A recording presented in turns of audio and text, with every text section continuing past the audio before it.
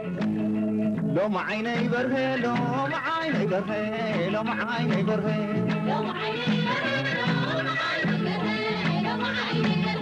لو معايني برهي ما في. Okay, I think we are basically off. Tekle, Hemanot, Welder Mikael, thank you so much for joining us today. My name is Skander. I'm joined by Jamie as always. Welcome to Rising with the Tide podcast. Today's a slightly different topic than what we're used to, but we're still very, very happy to have this conversation. Tekle here with us is a postdoctoral fellow at the Department of Geography for the Norwegian University of Science and Technology in Trondheim in Norway. So not too far away from where I'm at in Oslo. We're both residents of the northern state. I first came upon your work, Tekle, in I think on Twitter, just kind of canvassing around for guests and for research and stuff. And it's not often, I think, that you find papers and such written about the environmental consequences of ongoing conflicts. I think a lot of the research that you see is like, what has been the environmental impact of, let's say, like the war in Kosovo and things like that, because people have had time to kind of separate themselves from that. But you seem to have taken a quite sudden interest in what has been a very sudden, in a way, war.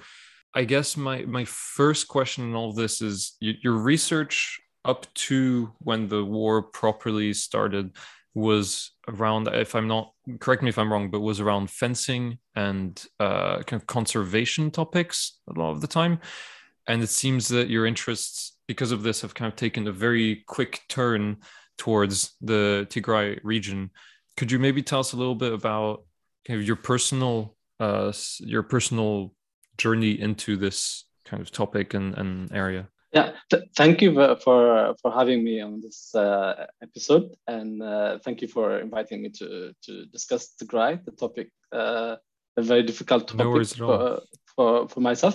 As you said, prior to the war, I just finished my PhD during the war, defended my PhD during the war. And the PhD topic that I was working on was on other countries in Africa, in Kenya and Tanzania.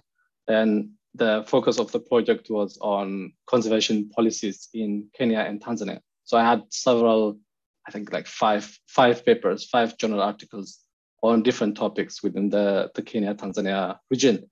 But of course, it was also about environment, about environment and society interconnections and society and environment relations. One of the paper, for example, was on fencing and how land change in land policies resulted in fencing of the landscape, which used to be open. We have other papers on violence, on state violence in relation to conservation, implementation of conservation policies. My sudden switch to the Tigray topic came with the war. When the war started, you're often caught up in daily heartbreaking, very difficult events that catch your attention. For example, you have the killings, you have massacres, you have all kind of disasters that are often reflected from the side of the effect of the war on humans directly. But there are topics that don't become apparent when the war is going on. For example, what is the effect of a war, the long-term effect of a war on the environment? What is how is the future of this place, that region, going to be in post-war situation, if there is a post-war situation, that is. So this is a topic that many people don't necessarily see when those events are unfolding, because you're caught up in daily events, daily crisis events. So that's how I came to write about the environmental impacts of the war. And of course, the work wasn't conclusive. It just kind of presents as a projection of what may have unfolded in Tigray, what may unfold in terms of environmental impact in Tigray, to just spark a discussion on that. Yeah.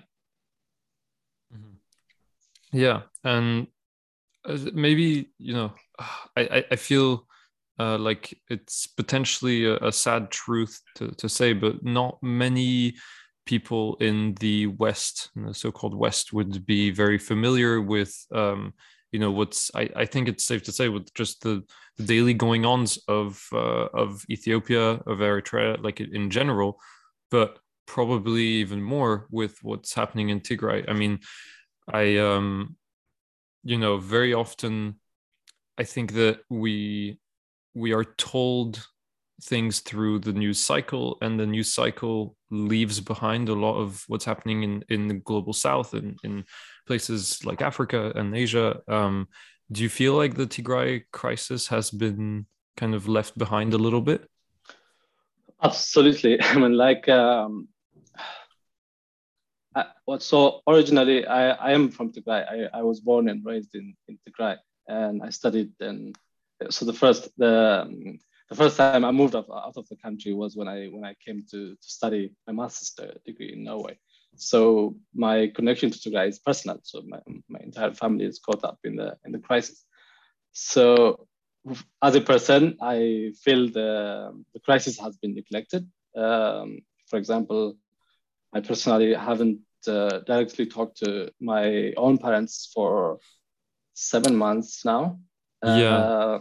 Yeah, That's something and I was actually, sorry, just yeah, something I definitely so want to ask you about as well later.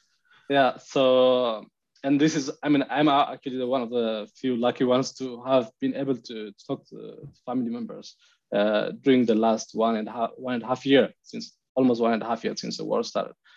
Many people haven't done that.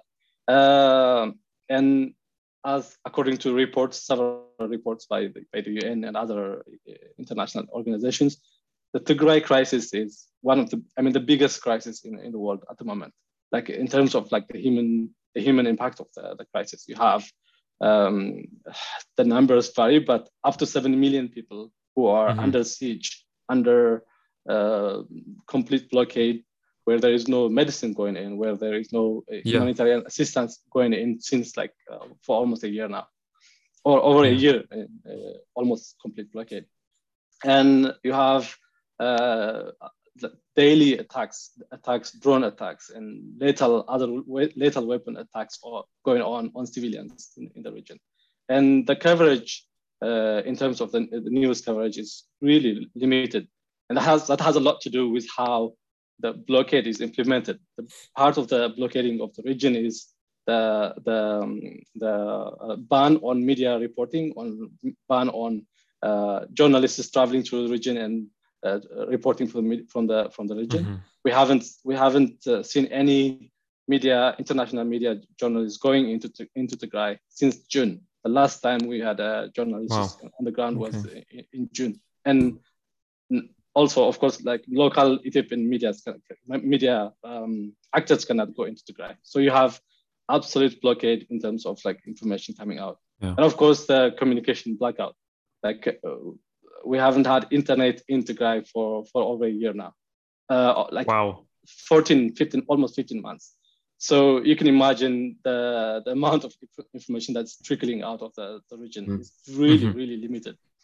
And that's through like very few spots of internet, or someone who has managed to smuggle himself or herself out of it. That's how we get information. So that's made it very difficult to report on. Yeah, maybe I really want to get into your written work for sure. But just because I know that a lot of our audience is Western, and and I'm not going to sit here and say that I'm an expert on the Eastern African history either. Could we potentially maybe just spend a little bit of time now, like going over, if you're fine with it, going over maybe a little bit of the recent Ethiopian history, or like what the Tigray region is, and why it's even sometimes referred to as the cradle of Ethiopian civilization, and kind of maybe like what is Tigray really in the context of Ethiopia and the recent decades? Yeah, so that is a very important question and a complex one, of course. So Ethiopia is, well, we claim that Ethiopia has a long history of continuous statehood. So we had some claim that it's a 3,000-year history of statehood. And of course, the Ethiopia that we know now was created. I mean, the territory that, as we know it now, was created in the 19th century, along with the European expansion into Africa and Ethiopia expanding itself to the south, incorporating more territories. And the nature of the Ethiopian state is particular, that we had a very centralized imperial kind of state where every power of the country is concentrated in the capital, concentrated in one center. And this has been problematic because part of that centralizing power was assimilating people, forcing people to drop their cultural, historical features and to submit to central power. And people fought against that for a long time. For example, we had the last emperor was Haile Selassie, who was the Ras Teferi, or Haile Selassie, who was deposed of power in 1974. And part of the reason why his government collapsed was there was strong student movements, strong societal rebellion against him, with the ultimate objective of decentralizing the country, with the ultimate objective of giving rights to the peripheries, rights to the groups on the peripheries. And in that struggle, and of course the downfall of Haile Selassie was followed by a military sort of fascist state, military government that ran the country from 1974 to 1991. And that period was a period of civil war, where various ethnic groups were fighting the central government, and Tigray was central in terms of fighting the central government for more autonomy. And that culminated in the downfall of the military government in 1991. And we have, from 1991 to 1994-95, we had a transitional government. By 1995, we got a constitution which recognized the autonomy of regions, the autonomy of various cultural ethnic regions. And Tigray played a major central role in terms of enabling the decentralization of power. But of course, this wasn't a perfect system. There was a lot of problems with the way the government was formed, with the way the country was governed for 27 years, from 1991 to 2018. And there were uprisings, there were protests against the state, which resulted in a change of government, not government, but the prime minister in 2018, which is the current prime minister we have, who everyone thought was reformist, everyone thought was I mean, he won a Nobel Peace Prize. Yeah, I was going to come back to that. So of course that was also a very problematic take from the media, from the international community, to think that just one person can change the country. It can't. It's a system, and it requires systematic, requires strategic work to reform and to make it work. But everyone fall for the one messiah taking over the country and changing it. And that led to include everything, including winning the Nobel Prize, which is, really shameful to think about. Yeah. So it's quite complex history, I guess, of power relations within Ethiopia. And can you let us know just what how many people live in Tigray compared to Ethiopia? Yeah. So like I said, Ethiopia is a federation. Since 1995, it became a federation. So a federation entails that there is a central government, but there are autonomous regions. And Tigray was one of the 9 autonomous regions. And it's not the most populous region. It's only 6 to 7% of the Ethiopian population. And that is about 7 million people who live in Tigray. And that is, you can calculate the percentage, it's about more than 100 million people live in the country. Wow. So so now we have about 7 million people who are in the region, which has been like bombarded and torn. So that's more than the population of Norway, isn't it? Yeah, it is bigger than the population of Norway. And of course, the war isn't limited to Tigray, which we probably will come back later, but the war on Tigray isn't limited to Tigray. So you have ethnic Tigrayans being targeted across the country. So it's so unfortunate that the media doesn't cover it, but you have thousands and tens of thousands of Tigrayans living in the rest of the country who were sent to concentration camps, as in the Nazi Germany in 1940s.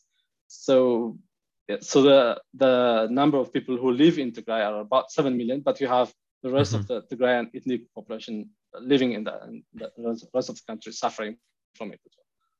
Yeah, and I mean, in terms of the importance of the region, I mean, Ethiopia is Africa's second most populous country, I think. Yeah. Like it's next to Nigeria. I mean, it's a titan of Africa, and for some reason, we still haven't really heard much in the West about it all. Do you think that there's is there more of a structured kind of systemic reason as to why this conflict in particular isn't talked about, or does it reflect a more, like what we said before, more like systemic kind of put down in general or invisibilization of global South news? I think that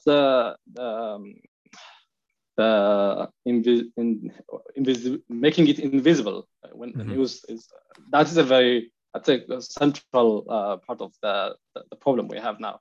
But also the region is geopolitically volatile. Like you have several interest groups investing on the different sides of the conflict. So you have like the emergence of Abiy Ahmed as a prime minister has a lot to do with lots of Western governments lobbying to change government. So he had as you could see from winning the Nobel Prize and the way he was presented in 2018, 2019, you could see that he had a strong Western backing, and of course so that gave him a license to sort of do a lot of things by himself without the world noticing. So for the first few months of the conflict, it was very hard for ethnic Tigrayans in the diaspora to convey the message that there are massacres taking place in Tigray, to tell the media and the world that there is a disaster in Tigray, because nobody could believe you that the Nobel Peace Prize winning prime minister could do this. So it was very difficult to get the attention that it deserved. In addition to that, as I said earlier, we have a situation where the government intentionally blockaded the region, blocking all kind of communication to the outside world, blockading all the borders of the region in order to prevent the leakage of information from the region. So sometimes I can't blame the media for not reporting on it, because there is not so much information coming out to be able to report to make substantial reports. So you have at least three points, like the fact that it's a global South, Africa, like volatile East Africa, the fact that you have multiple players like governments supporting the regime and trying to still present the regime as something that's legitimate, that has to be defended, but also the fact that it has been intentionally blockaded from the outside world and making it difficult to report about.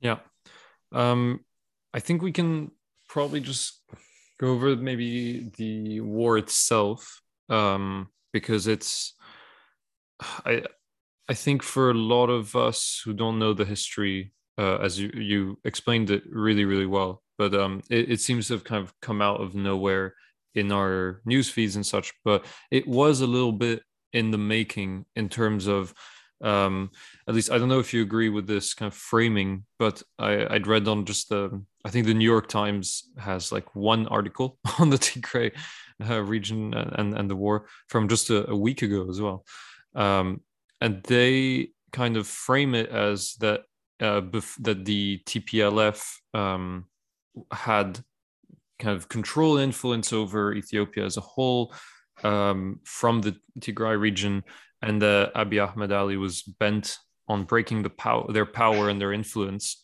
that they've had for 30 years. It's kind of group of rebels that turned kind of rulers. But Mr. Abiy, I mean, himself worked with them and was an intelligence officer as well.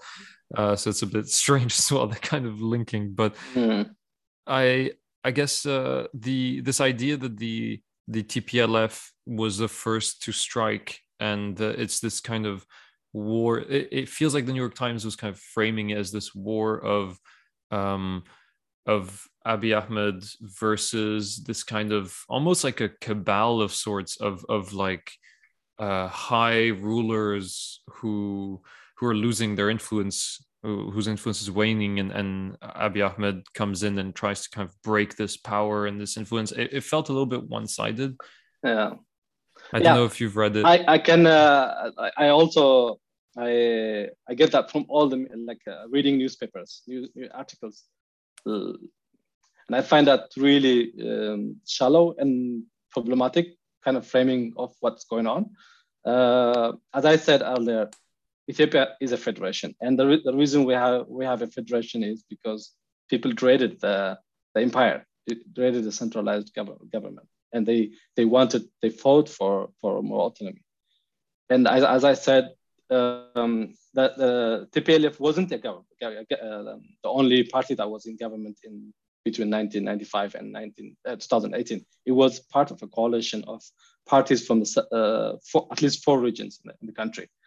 And to blame it on TPLF, to blame the war on TPLF is problematic. To blame them for everything that happened in the country during that period is problematic. As you said, Prime Minister himself was part of the coalition government. But the problem leading up to the war, the situation that led to the war has a lot to do with the history of the country itself. The history where you have actors fighting for centralizing the country and decentralizing the country. On the one hand, the actors for decentralizing Ethiopia had won the battle in the early 1990s and had established a country that allows more pluralistic and more decentralized form of government. But with the coming of Abiy Ahmed to power, we have seen the reversal of that. Reversal of the even though he came as a federalist, he came from the party that was governing the country as a federal state. The moment he came to power, he started re-centralizing the country. For example, appointing regional government, regional administrators are supposed to be voted for by regional councils, which are almost parallel parliaments for regions. But Abiy started appointing his own cronies in all the regions except in Tigray. And Tigray knew that this was coming to itself. It wasn't just TPLF, it was everyone. It was everyone, including myself, who could see that he was going to deploy the army and to do what he did in the Somali region, or other region. And of course he did that. On several occasions, he sent a plane full of soldiers, commandos, trying to capture the regional leaders, the elites in Tigray region, and take them to. When was this? Exactly. For example, in 2019. Okay, at the beginning already. Yeah, at the beginning of 2019, there was an Antonov plane full of commandos who went to Tigray, landed at the airport in Mekelle, and trying to go into the capital and take the regional leaders, which failed because the regional government knew what was going to happen, and they took action. And there was the same kind of action that led to the war. Of course, this was a bigger. The current war had a bigger preparation for it. Like you had we could see that there was a lot of preparation going on from the Eritrean side, from the Ethiopian side, from both sides of the Ethiopian and Eritrean borders. But this was also sort of an operation, as he also claimed, it was an operation to topple the government, to take over the regional government. So but the media sort of doesn't see the depths of the depths of the crisis. They just present it as it is a fight for power, like TPLF trying to return to power in Addis. But it's not. That's not just. It's not just that. It's a lot of detail behind it. Yeah, and I keep coming to this like framing of the conflict, because I think it's obviously what is happening in the conflict itself is of tremendous importance, but I think things like international action, which we'll get to, and things like that are shaped by in part by the framing of the conflict in everyday life and in the media and such. So I think that's why I kind of keep coming back to this, but that's also quite disheartening to see, major media, disheartening but expected in some ways, to see media kind of, for example, the New York Times, like I mentioned, that article saying just, that the cause for the war basically was just that the TPLF forces attacked a military base in Tigray in what they called a preemptive strike against federal forces preparing to attack them. And that's pretty much it. It doesn't really get more in depth than that. And so I don't know, I think the way that we see the conflict having begun often gives us something to think about in terms of who is to blame and who is kind of victim or guilty. So I think it's quite important to kind of analyze a little bit that framing. But beyond the framing of it itself, one of the things that you mentioned, which was very terrifying, I think, was the total cut off of Tigray from the world. And still there are videos and such and photos that have emerged, and those have been absolutely horrifying to see. I mean, in some ways necessary to watch, but also I'm sure quite traumatic for a lot of people.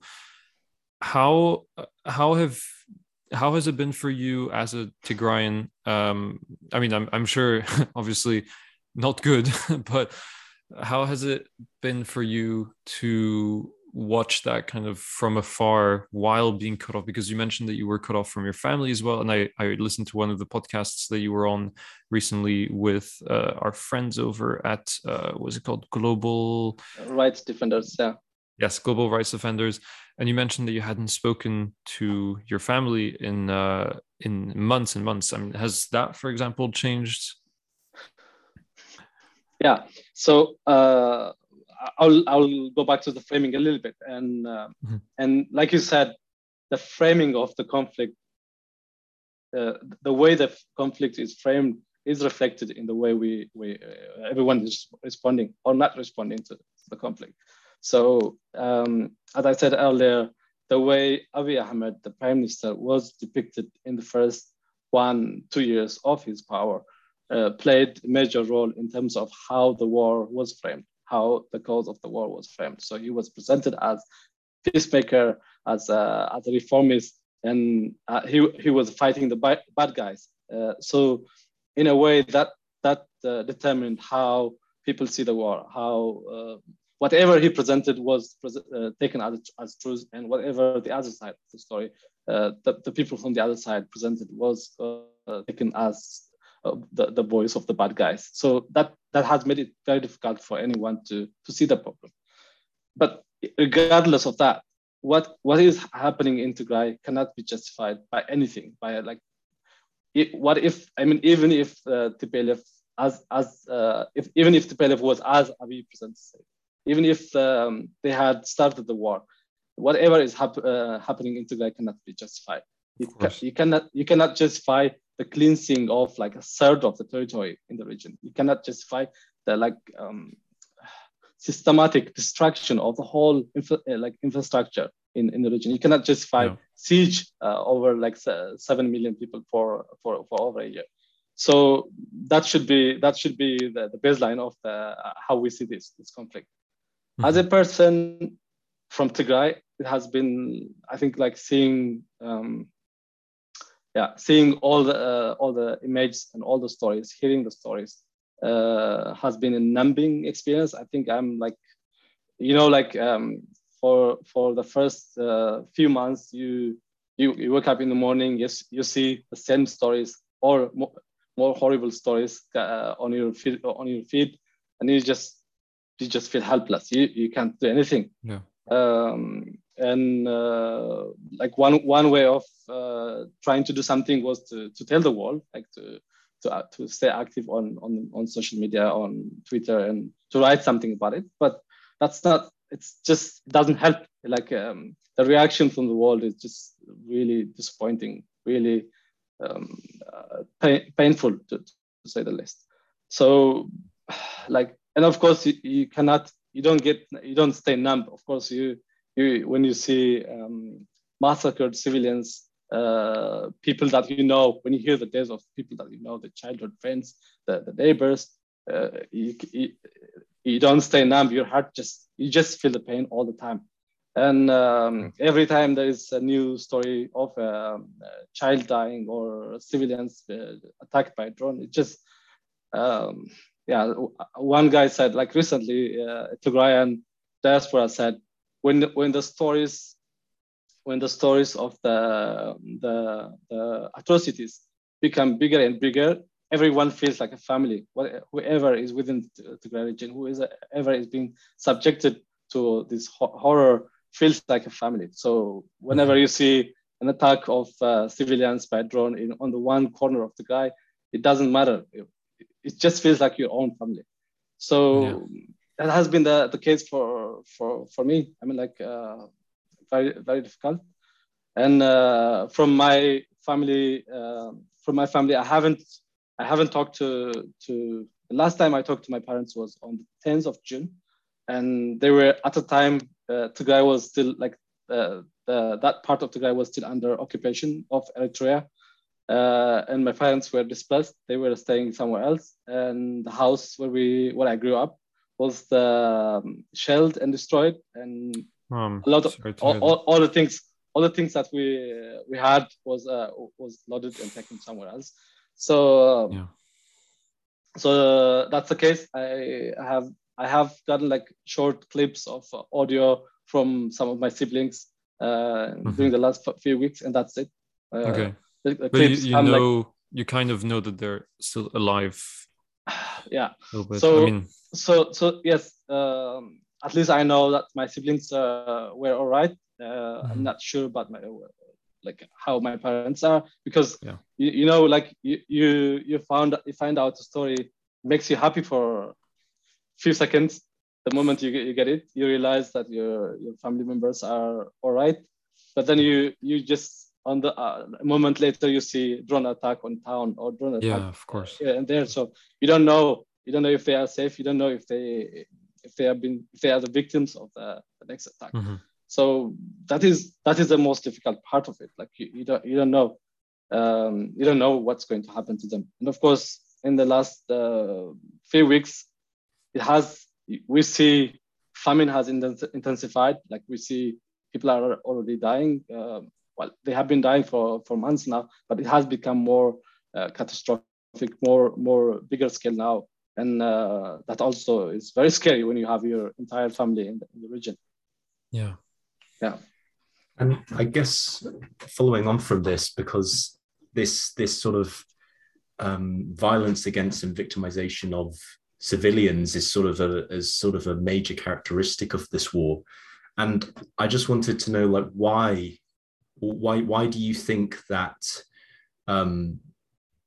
so much violence and so many war crimes are being committed, with such prevalence against civilians, not just in terms of what's motivating these military groups to act in this way, but also maybe what sort of international pressures are or aren't there that are sort of enabling this activity to take place as well? Yeah. So, thanks for that question. Like you said, this is like one of the most violent wars. I think like since we don't see it on the media, since we don't see the reporting, it doesn't seem like that. But this is on the equivalent of Rwanda, like what we have seen in 1994 in Rwanda, like where villages have been decimated, where like people have disappeared, and we have there are very few reports that pin down what happened to certain villages, like where every house is burned down and where people have reportedly been massacred. Yes, like you said, the inaction of the international community played major role in terms of like allowing this to happen. We have had reports of human rights organizations like Amnesty International, the Human Rights Watch, in the first few months of the war, showing that there was systematic killing and systematic destruction of towns and villages. And the response from the international community was just nothing. I think I have 500 pages of links and small screenshots of expressions of concerns by international actors. The UN would often report, issue a statement saying, "Oh, we are concerned about what's going on in Tigray. We are deeply concerned. We are horribly concerned," whatever.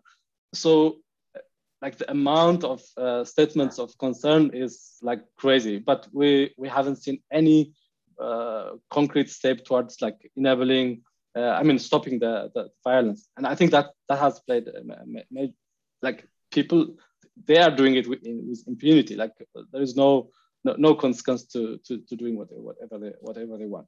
And then of course the fact that this is not one single force performing the killing or invading the region plays a major role as well. Like you have forces that are sort of out of control, even though the Ethiopian army itself has been very violent, and we have seen massacres that they carried and filmed themselves. The major part of the destruction and the killing comes from other forces that are allied to it. So you have the ethnic militias from the neighboring Amhara region cleansing the entire western Tigray. You have Eritrean forces with vengeance coming into Tigray, destroying everything, taking my own parents' home was looted by Eritrean soldiers. Eritrean soldiers kept livestock in it, livestock that they slaughter in our house for months. So the level of impunity is crazy. So the fact that we have multiple forces coming in with different kind of orders into the region also played major role in this. And the Eritrean region doesn't care, whatever maybe condemnation. We can very quickly just talk about the Eritrean regime.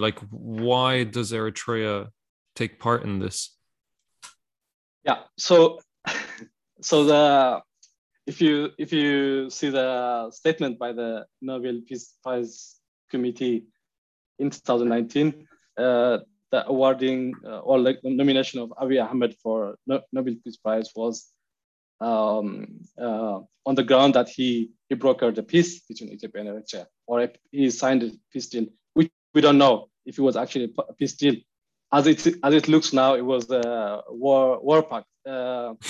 But at the time, it was presented as a peace deal, and the peace deal was on to end a war that was going on for 20 years. There was a border war between Ethiopia and Eritrea between 1998 and 2000, and the armies of both countries were sitting on both sides of the border for 20 years, and there was confrontations every now and then, but the border was closed for 20 years. And Abiy and the Eritrean president claimed that they made a deal. The border was open for a few days, few weeks, and it was closed again.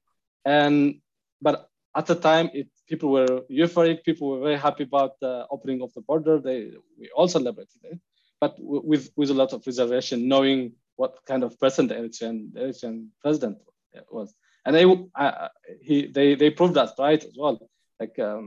In the following months, we would see Ethiopian and Eritrean prime leaders going back and forth between the capitals, but nothing real was going on the border. Nothing real was happening in terms of opening discussions between the communities the local governments and local governments on both sides of the border.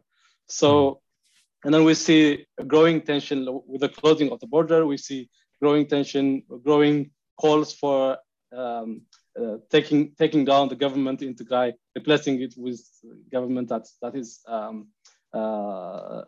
like loyal to the federal government, and sort of like we could see the antagonism from the Eritrean side in terms of like changing the government in Tigray, and it went on and on. When we in like as an observer living somewhere else, I could see that the Eritrean and Ethiopian guys were going back and forth to military installations, military centers, checking whatever they have in the center. For example, the Ethiopian guy went to the military training facility that the Eritrean president has in the middle of somewhere in Eritrea, checking new military trainees graduating and all that. And we also see reciprocal movements from the Eritrean guy traveling to Ethiopia and visiting military facilities. And that was a clear indication that there was something going on. Yeah. And this comes from the 1998-2000 war, when the TPLF, the Tigray government, was part of the federal government, which fought against the Eritrean army at the time.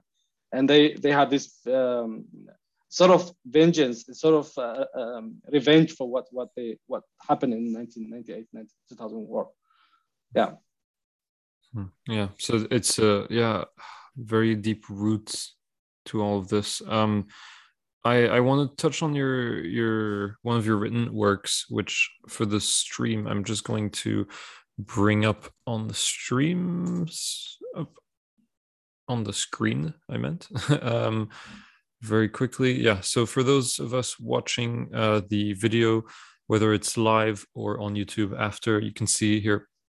I'm just on Tekla's Twitter. It's pinned here. So it's called Inventing Hell: How the Ethiopian and Eritrean Regimes Produced Famine in Tigray. So this you published in November 2021.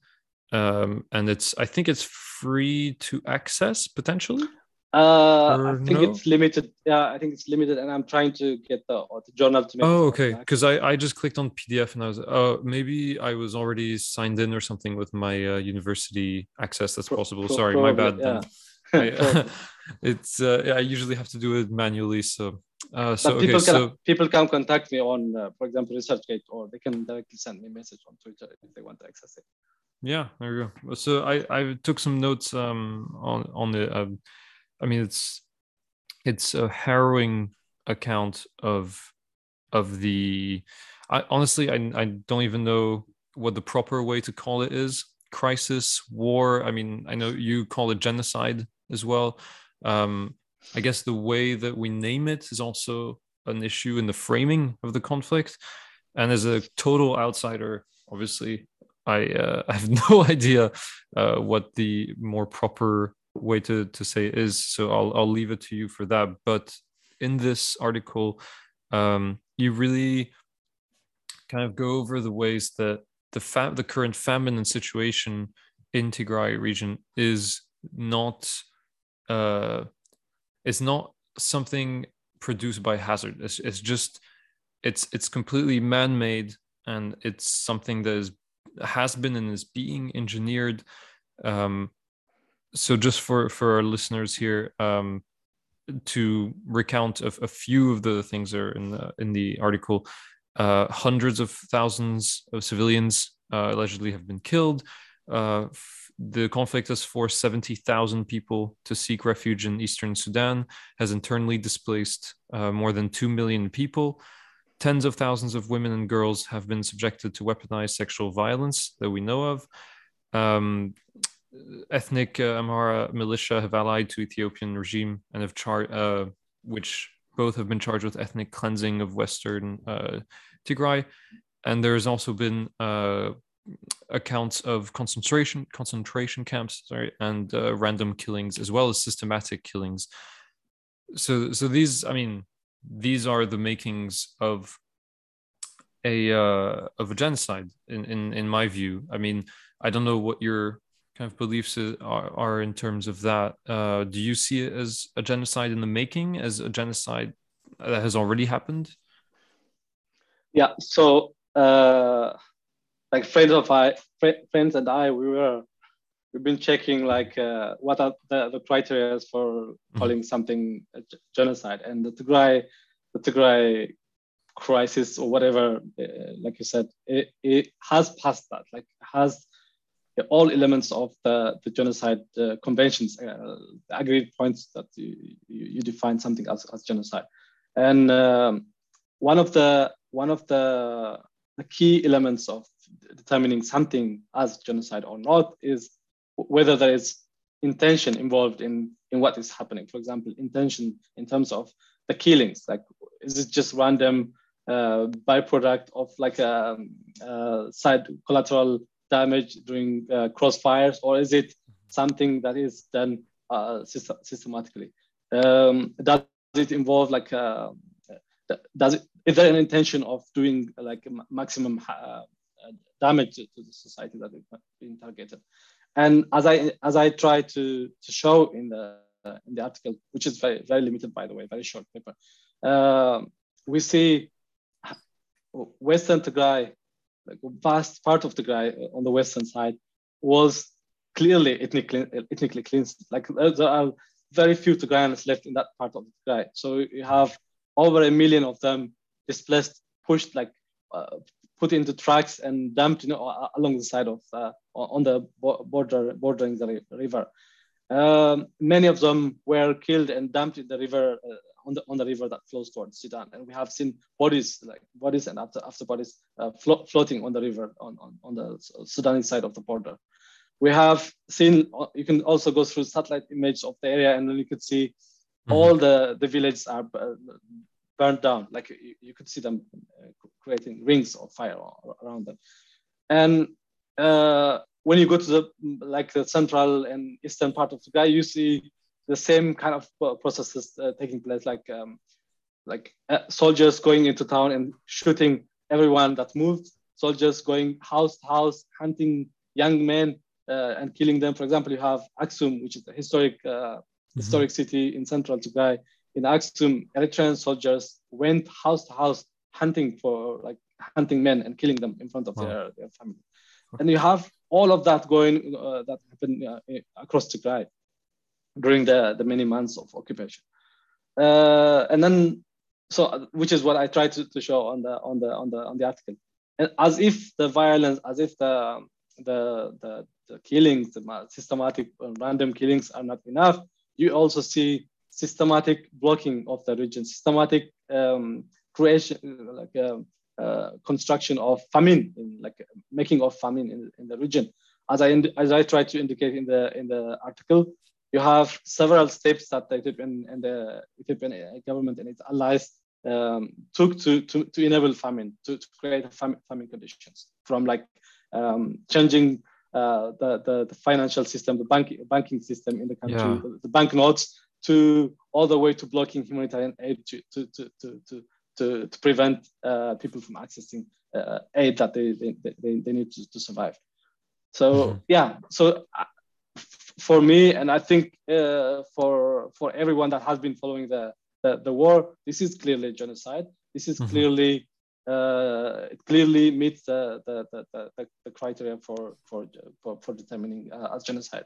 But as you said, there is a problem from the international. For example, the U.S. Department of State, they had a statement in March or something where they said ethnic cleansing has taken place in Western Tigray, and there was also an ongoing analysis research to determine whether this is genocide or not. But now they say they have to hold it because they don't want to prevent the peace. They don't want to prevent dialogue, which is so absurd to think about. Yeah.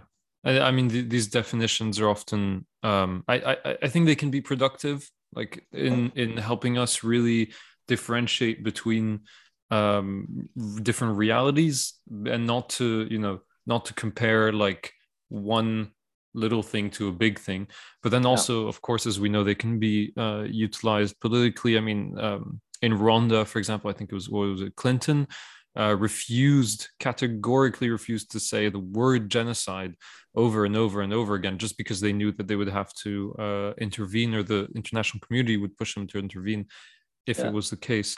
So yeah, unfortunately, it can be a double-edged sword in some ways. In your article, I think it was like the second part or chapter of it.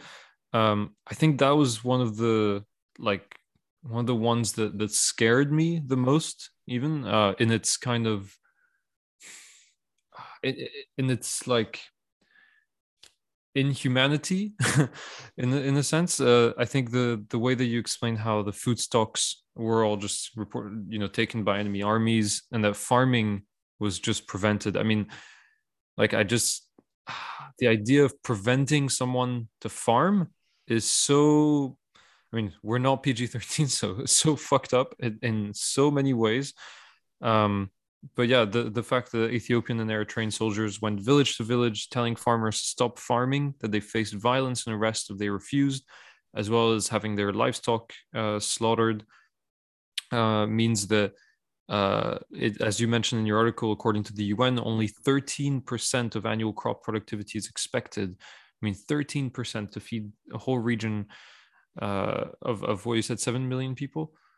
Yeah, is absolutely insane. I mean, and then the money, the banknotes, I think that's one of the more twisted ways, I think, that they've done this. So again, from your article, 2 months before the war, the National Bank of Ethiopia printed new currency notes, meaning that the old ones were made non-valid within a short time span, and they printed new currency notes, restricted exchanges and withdrawals, so that when the war broke out, many Tigrayans lost their savings because they couldn't switch them out. Because of, as you say, when Mekelle fell, people traveled hundreds of miles to change their money, only to find out that the deadline had already passed to change their money, meaning that for millions of people, their entire savings were effectively just wiped out within just some bureaucratic window of time that had passed. I mean, government ordered commercial banks to suspend all accounts in Tigray when the war started. It's inventive in a way, but in a very, very twisted way. Yeah. And I think I think that the international community part that we've been talking about, I was quite glad to see that MSF was in Ethiopia and in Tigray, but that unfortunately they've suffered the execution of 3 of their members, and that they've now been banned still from Ethiopia. Yes. So I'll start from the banking.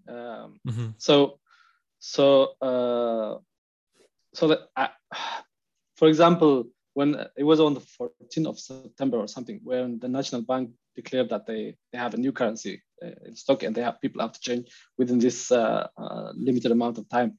And of course, Tigray is far from the center, so people have like the commercial banks, for example, didn't have access to the new currency to facilitate the changing the notes for several weeks since the start of the exchange. And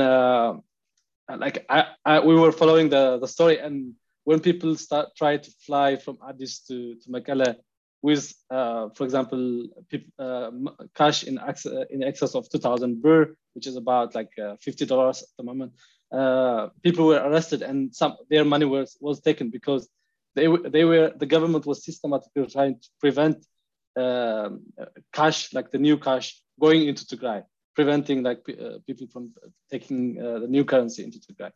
And only few commercial branches had access to the notes before the war broke out. So, like you said, many people just lost whatever cash they had on their hands. And then, of course, the suspending of accounts. Like, even if you're a Tigrayan, or if you have your bank account from Tigray and you live in the rest of the country, for months you didn't have access to your bank account. You didn't have access to your own savings, and you can't even get paid your salary, even if you live in Addis or elsewhere. So that was like clearly intentional. And of course now, like since the federal government troops left Mekelle, we don't have any services like banking services or anything like that. So that sort of facilitated the hunger. I mean, like even if you're a millionaire, you're hungry. Like you go hungry because you don't have access to your cash. You don't have access to any way to pay for your food. About the international organizations, yes, MSF was one of the first organizations to reach Tigray at the beginning of the war, and when they arrived, they were overwhelmed by the need for medical help, because at the time they said more than 70% of the health facilities in the Tigray region, that is in end of November last year, 2020. More than 70% of the health facilities were destroyed or looted, or something had happened. There is no medication, or they have been destroyed. You can imagine how overwhelming it must have been.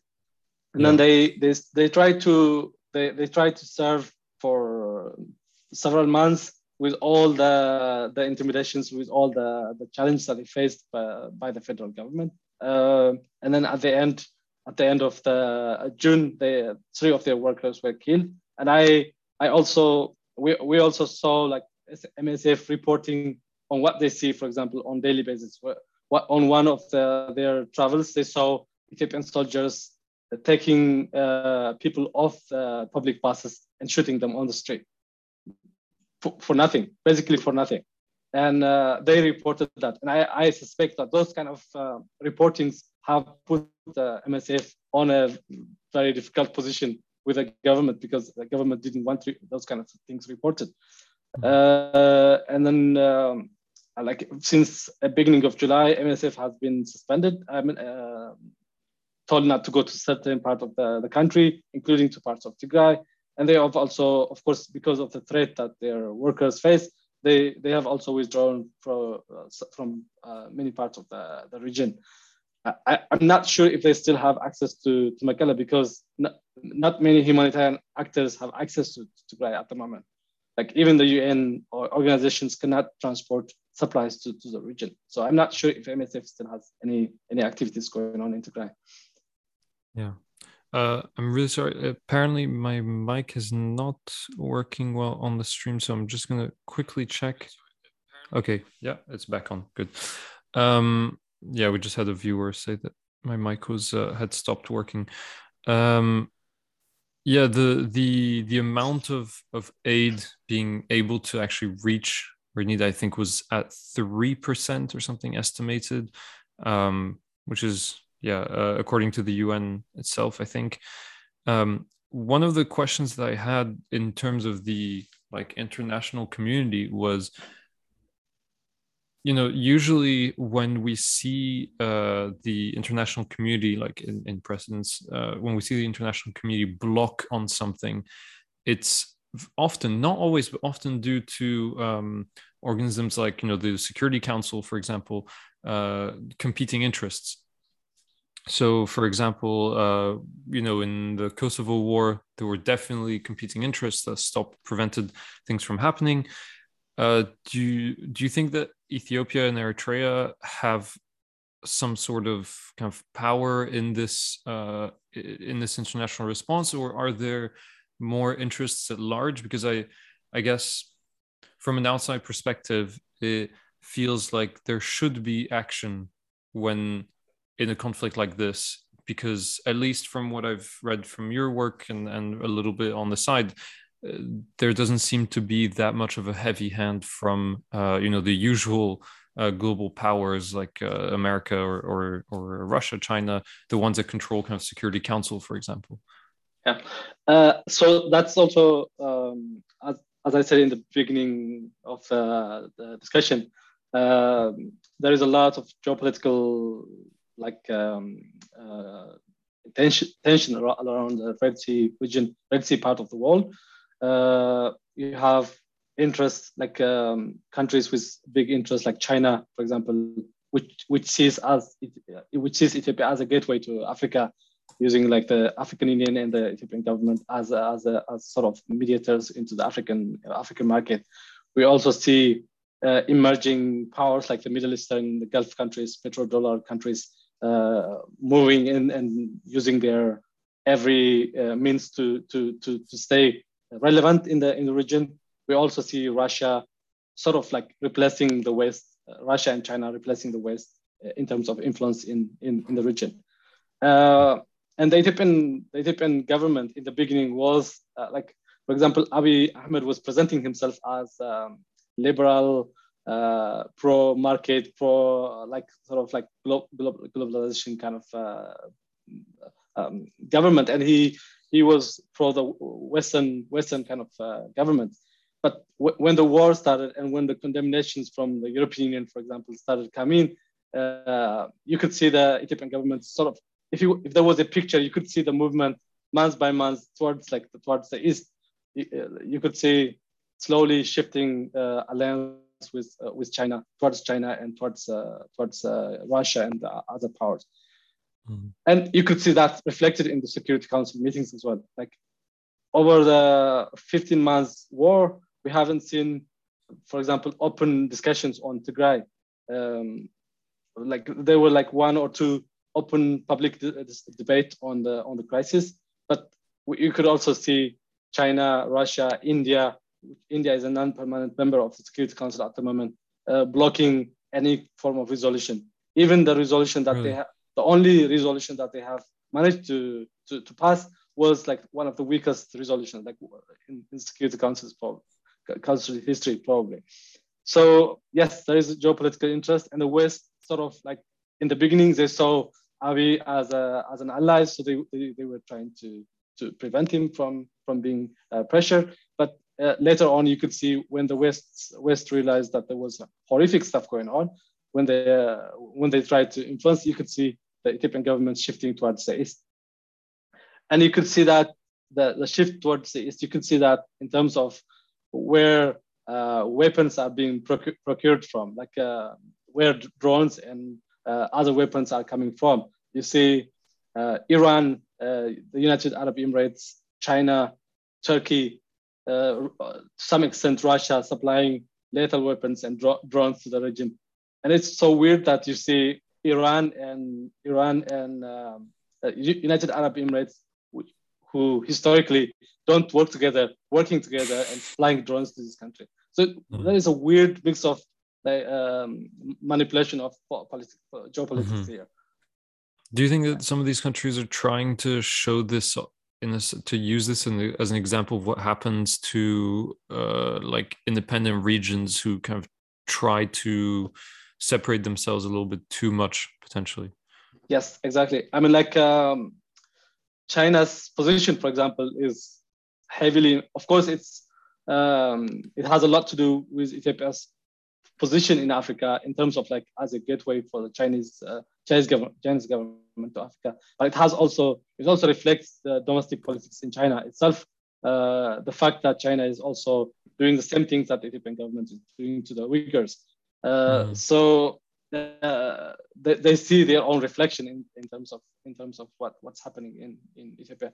And you also see that, for example, with the United Arab Emirates, for example, on the war in Yemen and how the Houthis are, what it's doing to the supposed terrorist state in Houthi.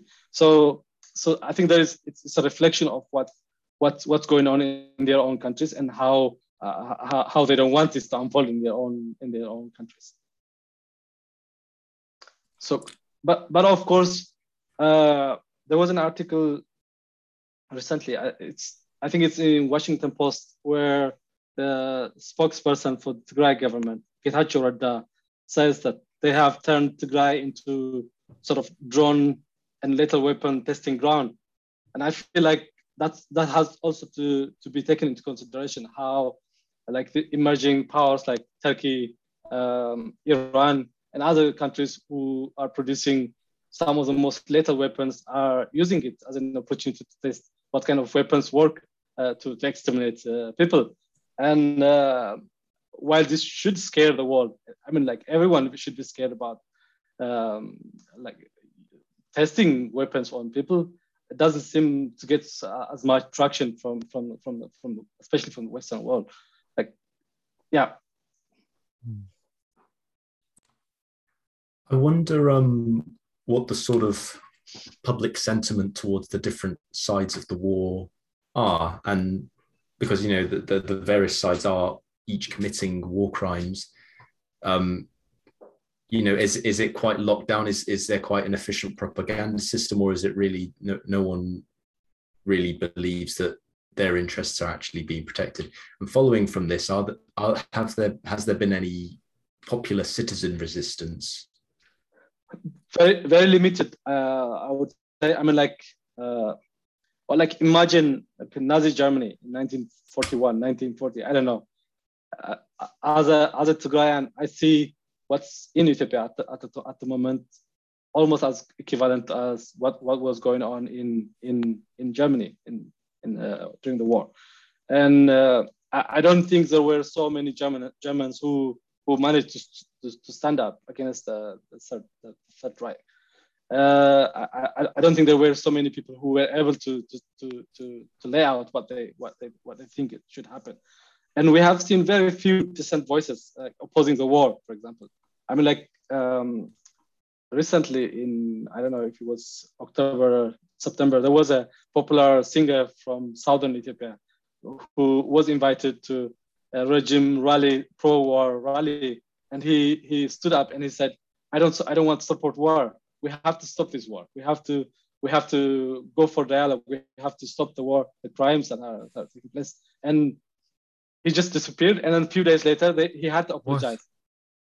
He had to apologize in public. He had to go to radio stations and say, I'm sorry for what I said, because oh no, because of the pressure on him. And even though I am really disappointed on the broader public, I also feel that it's very difficult for someone to stand up and to say no to war in a situation where you have the regime propaganda claiming that Tigrayans are traitors and they have to be exterminated. And that's the kind of message that's in place. And it's very difficult to stand against it and to say no to a war. Mm. And that's how I see it, how I see the problem with standing against a war. Is. And there's a deep divide as well. I've just been reading within the Ethiopian diasporas as well.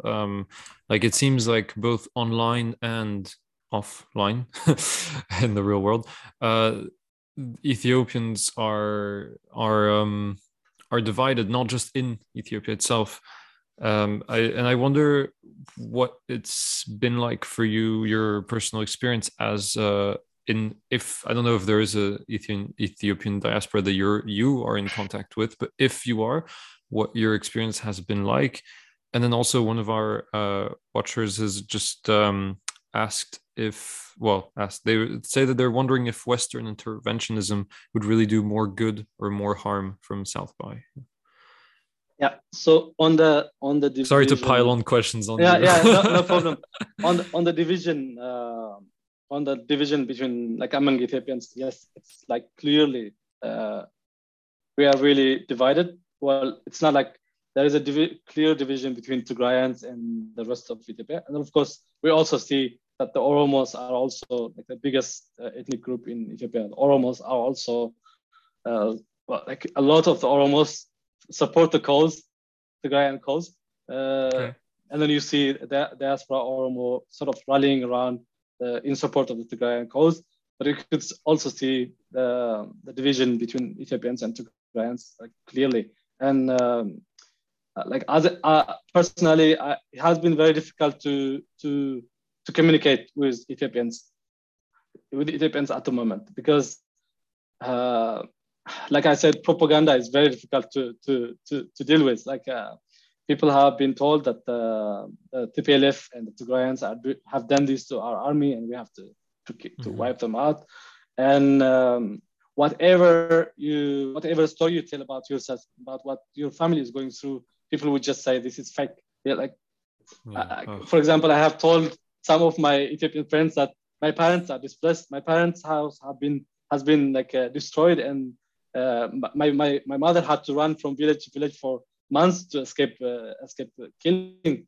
And when you tell that story to someone, they don't receive it. Like they say, this is fake. You're just supporting the PLF propaganda, and that's the very level painful. of propaganda necessary to have that kind of inhuman response. And it is so unreal. painful to listen. It's painful to communicate. So in a way, I try to both on social media. I mostly use Twitter, and both on social media in person. I try not to sort of engage, because if you see a story like a Twitter story that I have posted, on the comment section, you see like really hateful comments, hateful and claiming that this is fake, this is propaganda. But I know the story. I know it's true. It's my neighbors that have been killed.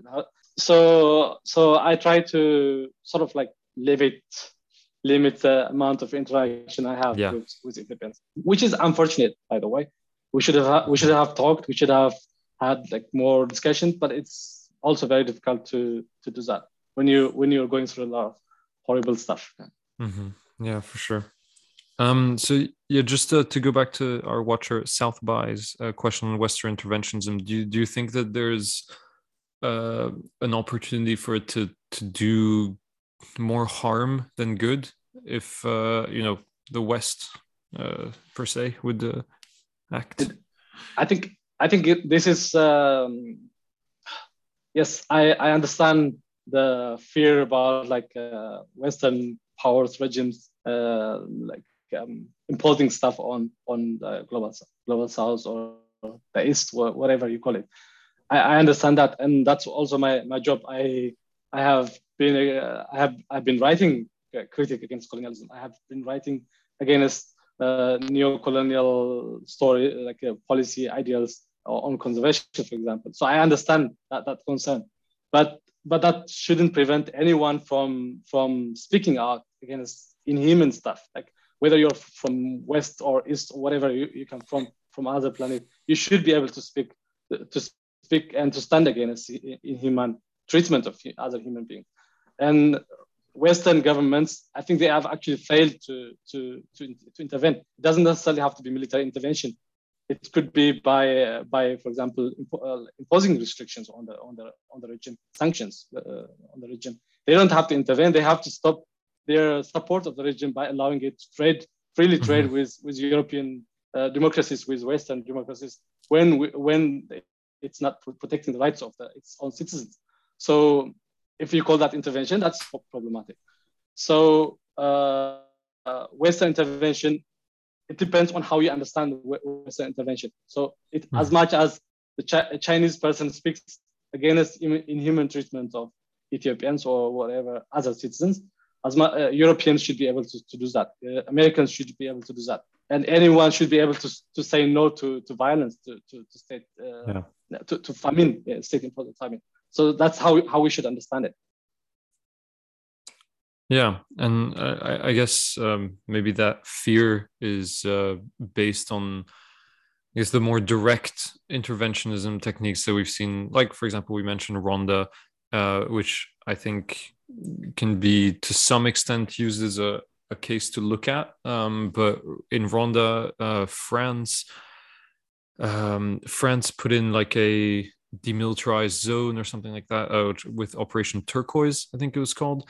Which was born of, in part, we could say, of sentiments to help, whatever that word means, but in the end just allowed a lot of war crimes to be perpetrated, and then allowed those people who perpetrated them to flee through the Turquoise zone, and to allow a lot of forced prostitution, of drug trade, of arms trade to happen within that zone because it was just badly managed. So I think I can understand that for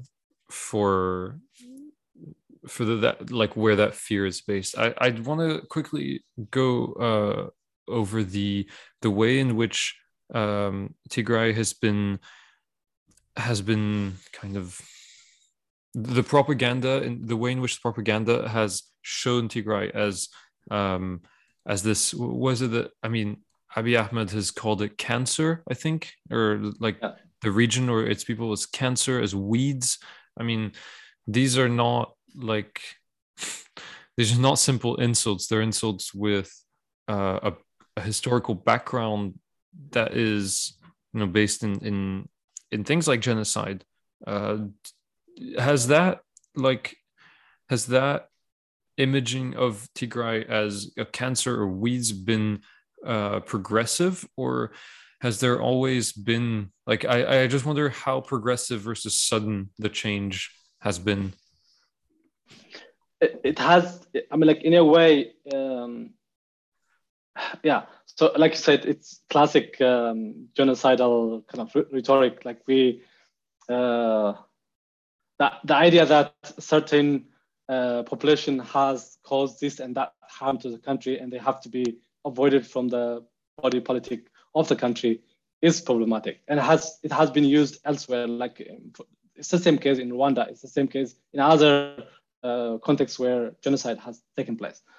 And that Abiy Ahmed's argument about presentation of Tigrayans as weeds is also supported by the idea that Tigrayans have dominated the Ethiopian body politic for 27 years, and they deserve to be punished for that.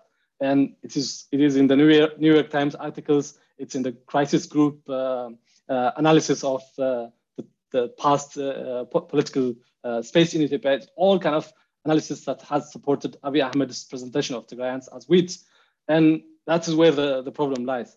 And Abiy was, I mean, he was supported by the TPLF in the beginning when he became prime minister. The TPLF representatives were the ones who supported him. They have supported him to come to power, and they have welcomed him in Mekelle when he came to present himself as the prime minister when he visited Tigray for the first time, and they have cheered for him.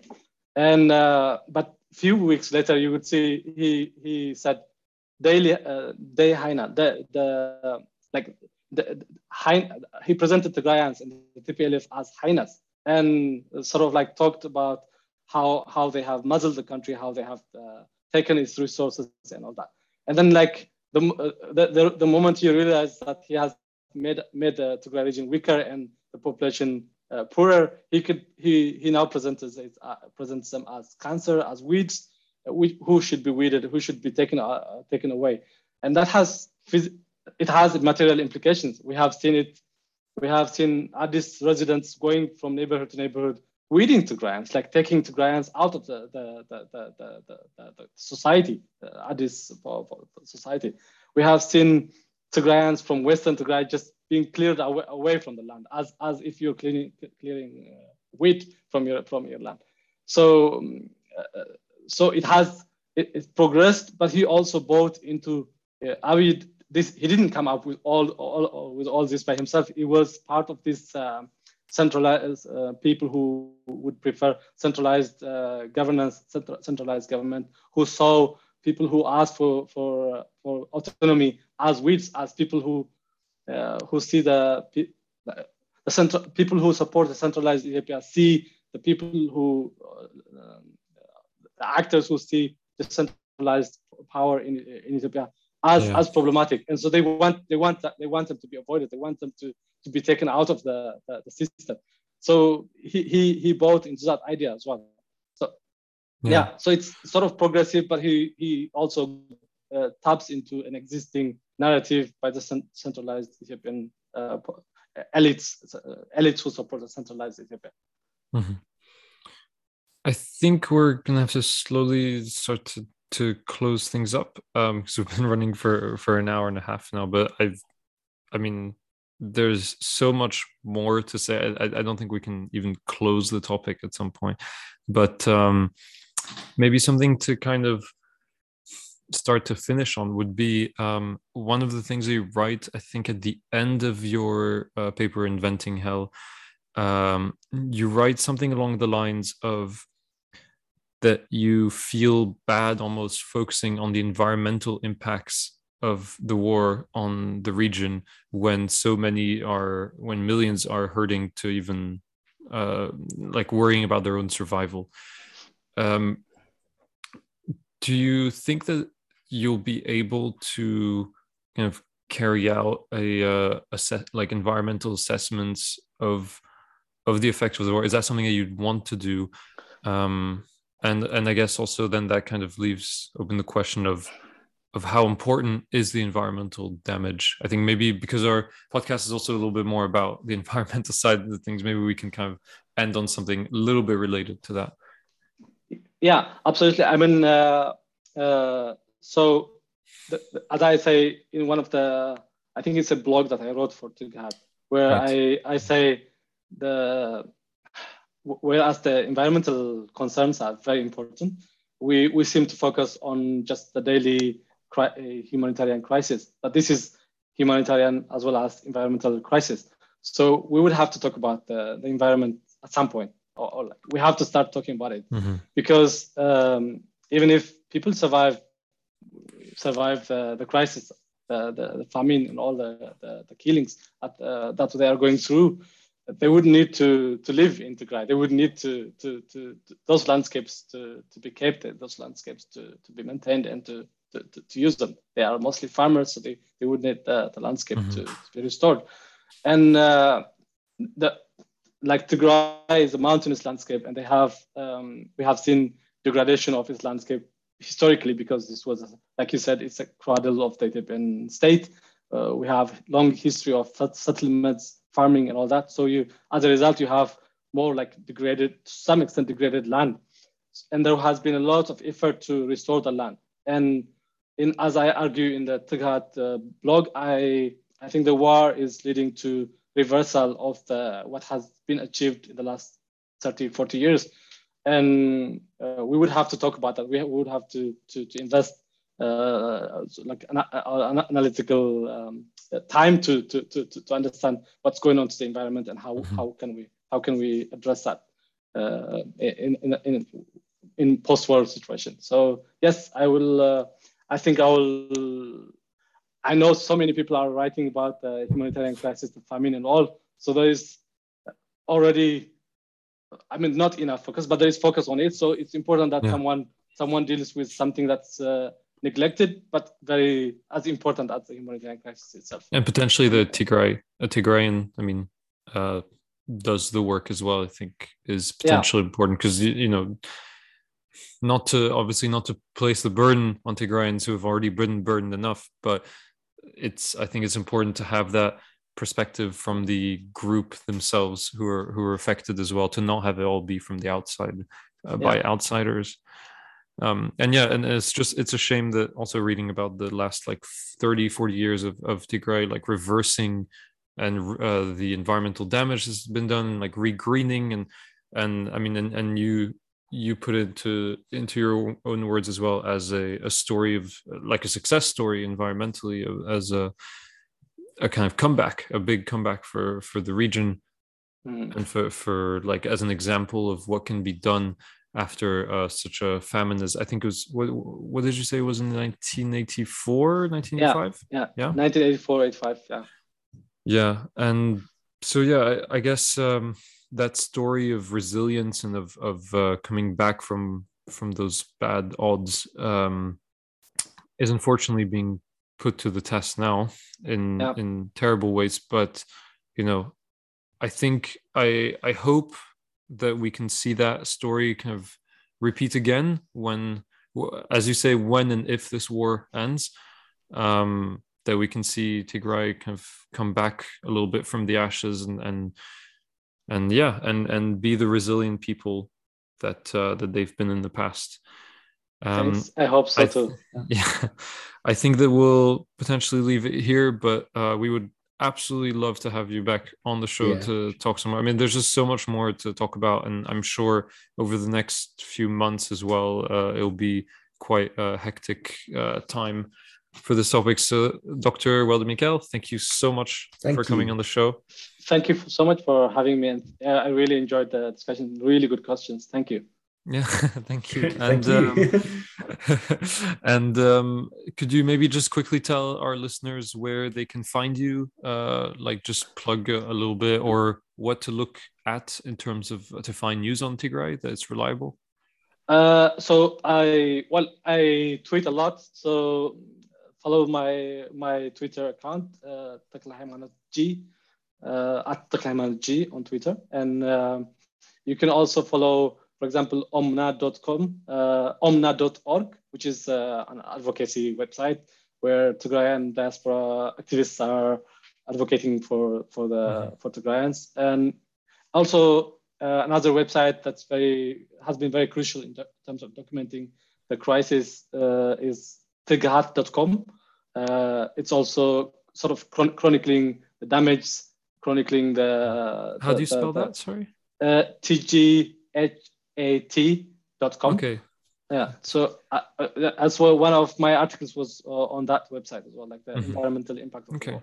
So you could follow Tighat on Twitter as well. Twitter, like just at Tighat. It's the same with Omna at Omna on Twitter. So those are some of the websites, the pages where you can find. And also, thank you for that. Could also follow Tigray Heb on Twitter, which is also sort of advocating for Tigrayans on the media. Yeah. Okay, fantastic. Thank you so much for those resources. We'll definitely check them out. And for everyone listening, you can find this episode, which is right now being live streamed, but you can find it recorded and put up on Spotify, on Google Podcasts, everywhere that you listen to your stuff, on YouTube as well, if you prefer watching the video version.